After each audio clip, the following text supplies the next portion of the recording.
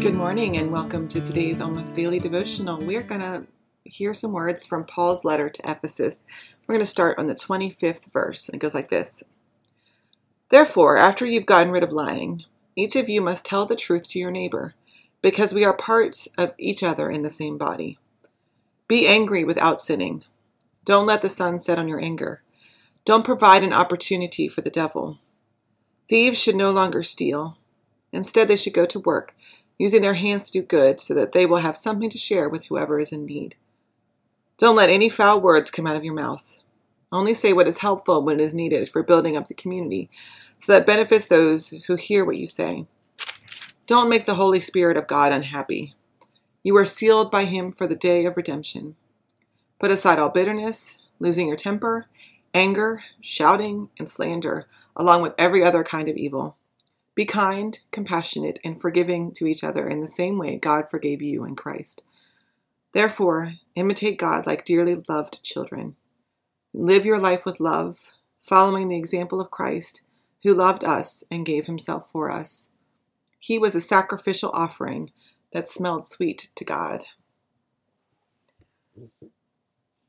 So we often get this verse backwards. We hear all of the things we shouldn't do. Don't lie, don't steal, don't be tempted, don't be bitter, don't be angry.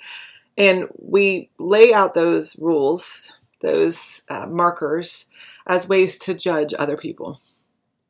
Well, that person's not very Christian. They yelled in the grocery store. Or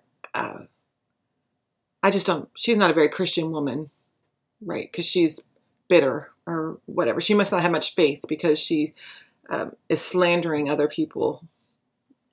And we use it as sort of a whipping post or a bullying rod, which misses entirely the point of the scripture. The point is that we as Christians are supposed to try to imitate Christ and to imitate God. Now, we are going to mess up. We are not going to hit that target every time. We're not going to hit that target most of the time. In fact, we're going to hit that target 30% of the time, maybe 50% of the time, depends on how good of a day we're having, right? But the point isn't that we're using those don'ts to judge other people or to judge ourselves and to say, well, we don't have enough faith because we are, doing X, Y, Z. The point is for us to imitate God. The point is for us to be mirrors of God in the world. And if we're trying to live like Christ, then we're not going to do those other things, right? Christ was angry occasionally, but it was justified and righteous anger. And He always repented for that.